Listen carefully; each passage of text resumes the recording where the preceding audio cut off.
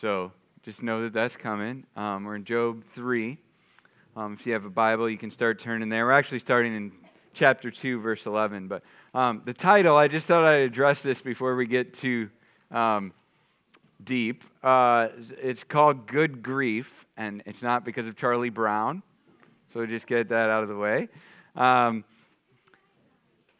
It's entitled Good Grief for a couple of reasons. One, because, good grief, Job's gone through a lot. So if you've missed our first couple of weeks, this guy named Job was a godly man and lost all of his wealth, his health, his 10 kids, yet he didn't curse God. He praised God instead. And last week, Steve Bensma walked us through chapter 2, 1 through 10, and his message was nothing short of masterful. So if you want to go back and listen to that if you missed it, or maybe you just want to listen to it again, it'd be well worth listening to again.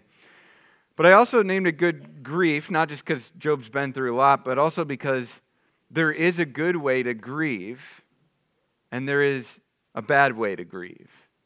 And not just when you have a Job-like catastrophic, traumatic event in your life.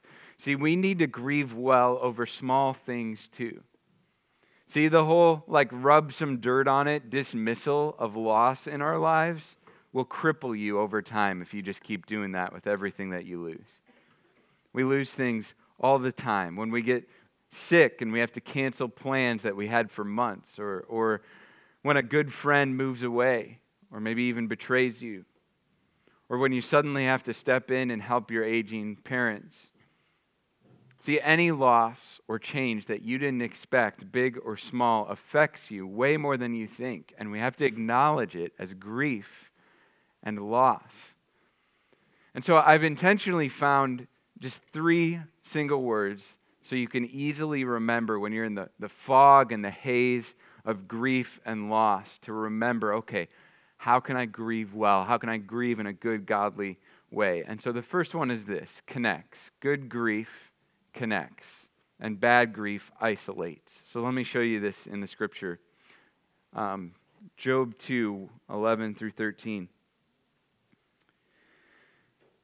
Job 2:11. Now when Job's 3 friends, Eliphaz the Temanite, Bildad the Shuhite, and Zophar the Naamathite, heard about all this adversity that had happened to him, each of them came from his home. They met together to go and sympathize with him and comfort him. When they looked from a distance, they could barely recognize him, and they wept aloud, and each man tore his robe and threw dust in the air and on his head. Then they sat on the ground with him 7 days and nights, but no one spoke a word to him, because they saw that his suffering was very intense. So let's start with what Job's friends didn't do when they heard about Job's suffering in verse 11. They didn't ignore it. They didn't go, oh man, my friend Job, he's suffering. That's too bad, and then move on with life. They also didn't send a messenger to ask how they could help. Obviously, they didn't have phones or anything back then, but they didn't send a messenger there go, hey, how could we help? No. What did Job's friends do when they heard about his suffering? They went to Job themselves. They met him where he was at. And their whole goal, we see in the text here, was to sympathize and to comfort him. So what didn't Job's friends do once they were with him? Well, verses 12 and 13, it's striking. They didn't say a word. They didn't speak, at least for now, and they should have left it that way, because we're going to see next week that they end up saying some pretty hurtful and dumb things. But for now, for 7 days, they're just sitting with him. They wept with him. They tore their robes, which is identifying with heartbreak, just like your heart feels like it's being torn in two, and that's how Job felt. Remember, he lost his 10 kids. His wife is telling him to curse God. His heart is just torn in two, so he tears his robes, and now his friends do it too to identify with him in his pain, and they throw dust in the air, identifying with death and loss, and they just sat with him and didn't say a word for 7 days and nights, it says. So good grief connects. So when you're grieving, let people be with you. Yes, people sometimes say unhelpful things when we're going through suffering and hard times, but the alternative is being alone, and that isn't good for anyone. You don't need near as much space as you feel you do when you're grieving. Now, certainly there's a time and place for being alone to process things, but don't stay there long. That can be the devil's playground. When others are grieving, go be with them. Just be present with them. Resist the urge to speak too quickly. See, the question shouldn't be in your mind when you're going to grieve with someone. Maybe someone's in the hospital or you're going to their house. The question shouldn't be in your mind, oh, what scripture should I share with them? Oh, what piece of advice should I give them? No, it should be, how can I get to a spot where I put myself in their shoes and feel their pain and just weep with them? It's not what will I say when I get there. It's how will I sympathize with them once I get there. So good grief connects, bad grief isolates. Job could have told his friends to get out of there, right? They could have shown up and be like, no, go away. But he doesn't. He knew that bad grief stays isolated. See, the only thing worse than going through suffering is going through suffering alone. I've noticed that Christians tend not to show up to church or to Bible studies or connection groups or to be with other believers when life gets hard. And I'll hear this from them later, and I've heard this over and over again. I didn't have it together, so I didn't want to bring other people down with me. That line of thinking is from the pit of hell. Because here's the deal.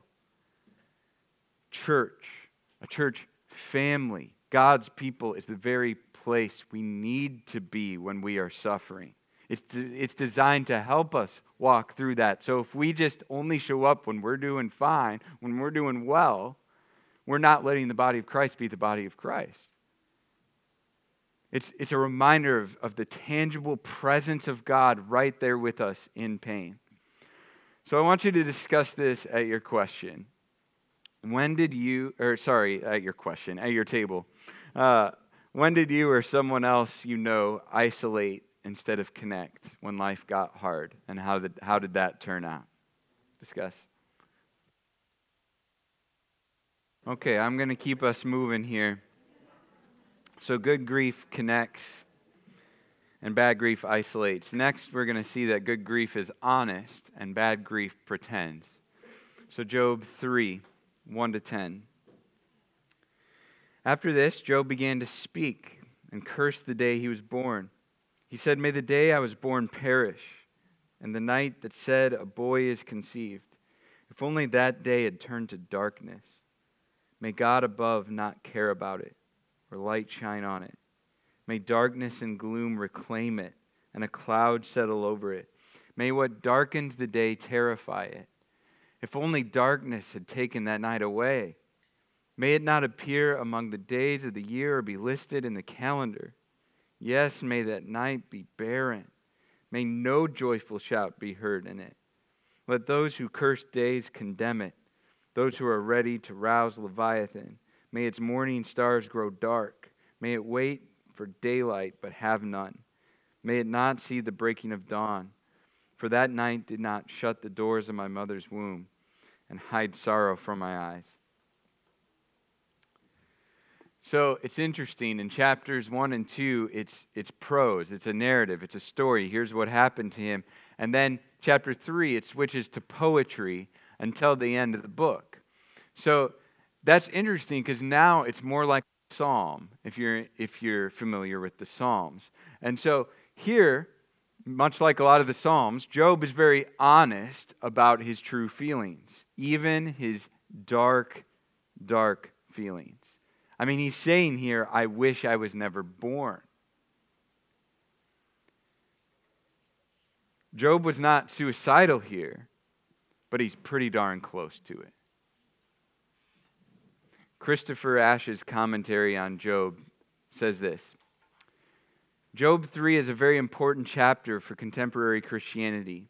There's a version of Christianity around that is shallow, trite, superficial, happy-clappy.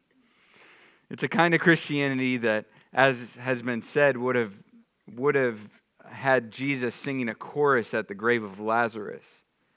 We have all met it. Easy triumphalism. We sing of God in one song that in his presence our problems disappear, and in another that my love just keeps on growing. Neither was true for Job in chapter 3. And yet he was a real and blameless believer. See, Job was brutally honest, yet he was found blameless by God at the end of the book of Job. There's a real place for honesty with God. There's a real place for depressed, anxious, dark honesty with God. You, hear me well, you can genuinely love Jesus and genuinely struggle with depression. You can genuinely love Jesus and genuinely struggle with anxiety.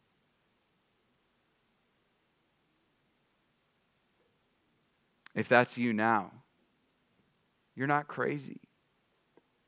If that's you now, you're not wrong for feeling that way. I appreciate Chris Rensma and his honesty. He's written a bunch of songs, well worth looking up, but he has a song that's fascinating called God and Prozac. And I just wanted to read the opening line. He said, "The better part of my 20s, I spent writing songs about God on a Prozac prescription." Doesn't that seem odd? Because I believe in a gospel and a God who is good, but these chemicals don't always work like they should. See, that's the type of honesty we get out of Job. I think we need more Christian songwriters like Chris Rensma, honestly. So if this isn't you, if you aren't in a dark place right now, what will you do when someone who is, when a Job shows up to your house or to your connection group or to your Bible study? See, there's a real place for brutal honesty. Let's be a place where people feel safe sharing. Let's be a place where we respond with compassion instead of quick solutions and answers. Let's be a place where if Job showed up and is borderline suicidal, we don't sit there and doubt their salvation. Be honest. Be honest with yourself, be honest with others, and be honest with God. See, Job is actually talking to himself here in Job 3, but he knows that his friends are listening in, and he certainly knows that God is listening in as well. And so we too must be honest with all three of those people, ourselves, others, and God. Pretending is just fine with any of those will be detrimental to you. Because bad grief pretends. If you pretend with yourself that you're just fine when you're not, at some point you'll crack. At some point, reality will catch up with you and it won't be pretty. If you pretend with others that you're just fine when you're not, it'll show itself eventually.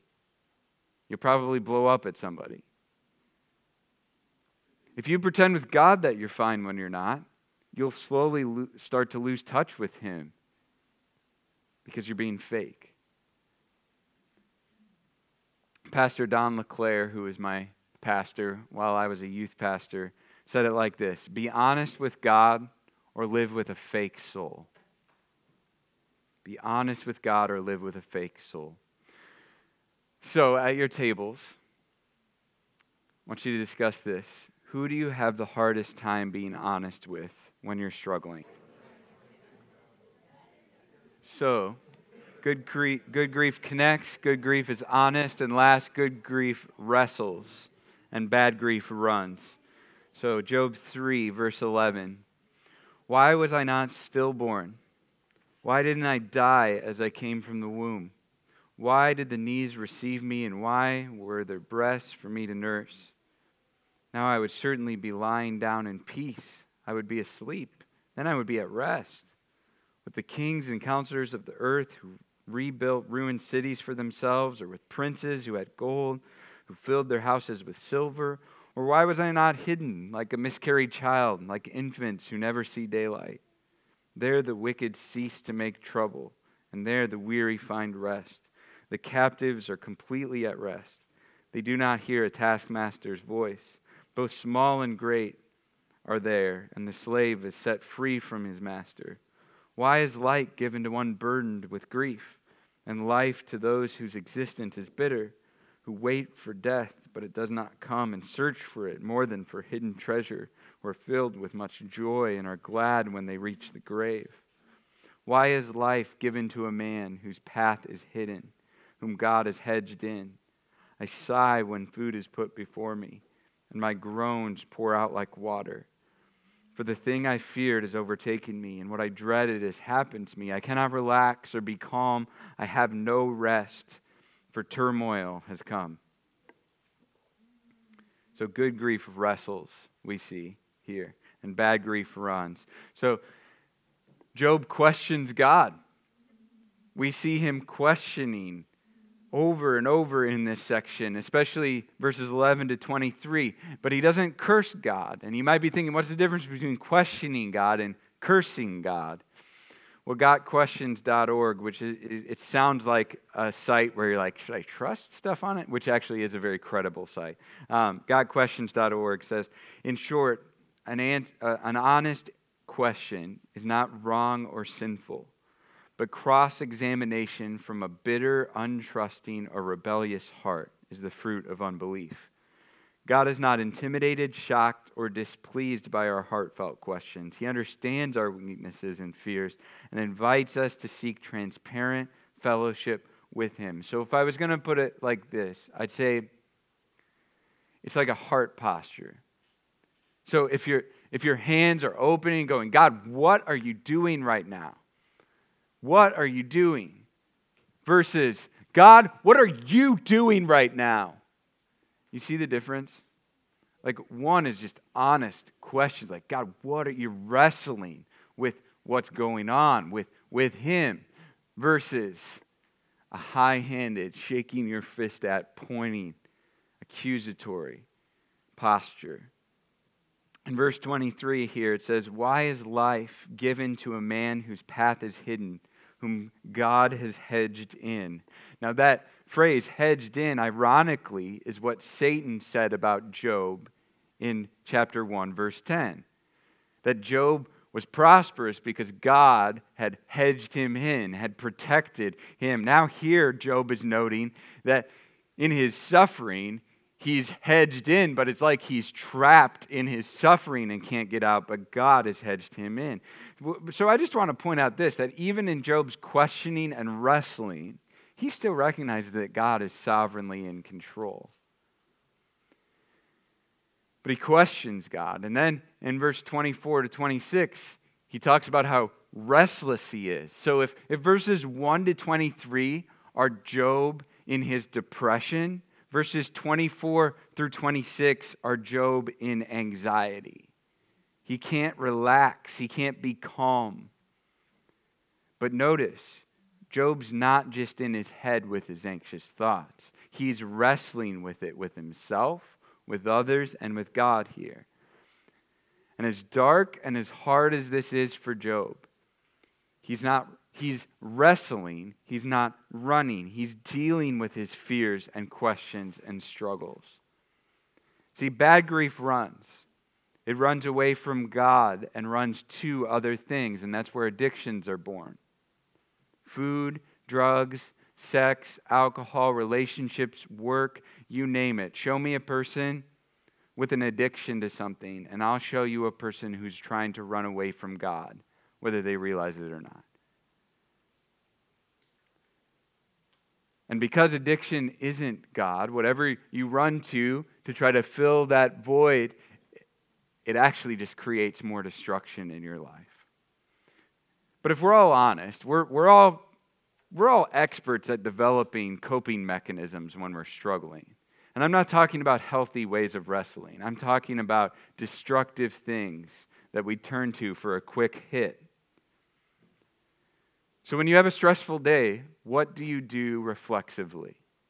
What do you turn to without even thinking about it? Is it overeating? Is it oversleeping, over drinking, binging Netflix? What is it? See, a couple years ago, I noticed that when I was stressed, I would often become more cranky and grumpy, especially at home. I would start to overeat. I would, more than usual, binge football. Okay, I just noticed these are the types of things I run to when I am feeling stressed. And so now I'm trying to adjust that. And it's still my tendency, if I'm honest, to just get cranky and overeat and binge football and all that. But I try instead to wrestle with myself, with others, and with God. So wrestling with myself, and I was just sharing in our group, that kind of unlocks it all for me. When I just recognize to myself, oh yeah, I'm stressed and I'm feeling stressed, so I'm going to be tempted to be really cranky and grumpy with other people. And then I can turn to God and go, God, I'm feeling this way. I really need your help. And I can turn to others and text them or call a friend and say, hey, I really need your prayer. I need some help here. And that's helped me a lot. And I still get stressed and I still struggle like anyone. But now, more and more, like Job, I wrestle in healthy ways instead of running away. So good grief wrestles, bad grief runs. But I want to end by talking about the darkest day. See, Job 3 was easily one of the darkest days recorded in Scripture. But it wasn't the darkest day. So if you can put up Matthew 27:45 to 46. Yep.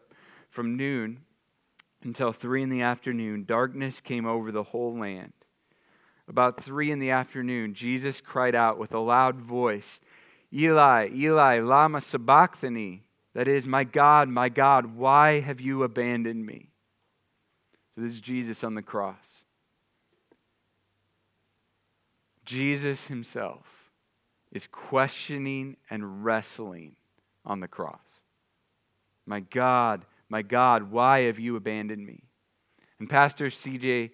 Mahaney put it like this: Job felt abandoned by God, but he was not abandoned. We sometimes feel abandoned by God, but we are not abandoned. Get this, Jesus was abandoned so that we would never be abandoned. Darkness does not have the last word in the book of Job. And darkness does not have the last word for those who turn from their sin and trust in the atoning work of Christ for the forgiveness of their sin. Jesus was abandoned so that we would never be abandoned. So even though you may walk through the valley of the shadow of death, you don't have to fear any evil. Why? Because he is with you. He is with you. Jesus is with you, even in the dark. Jesus is with you, even in depression. Jesus is with you, even in anxiety. Jesus was abandoned so that you never would be abandoned. Let's pray. Jesus, I thank you so much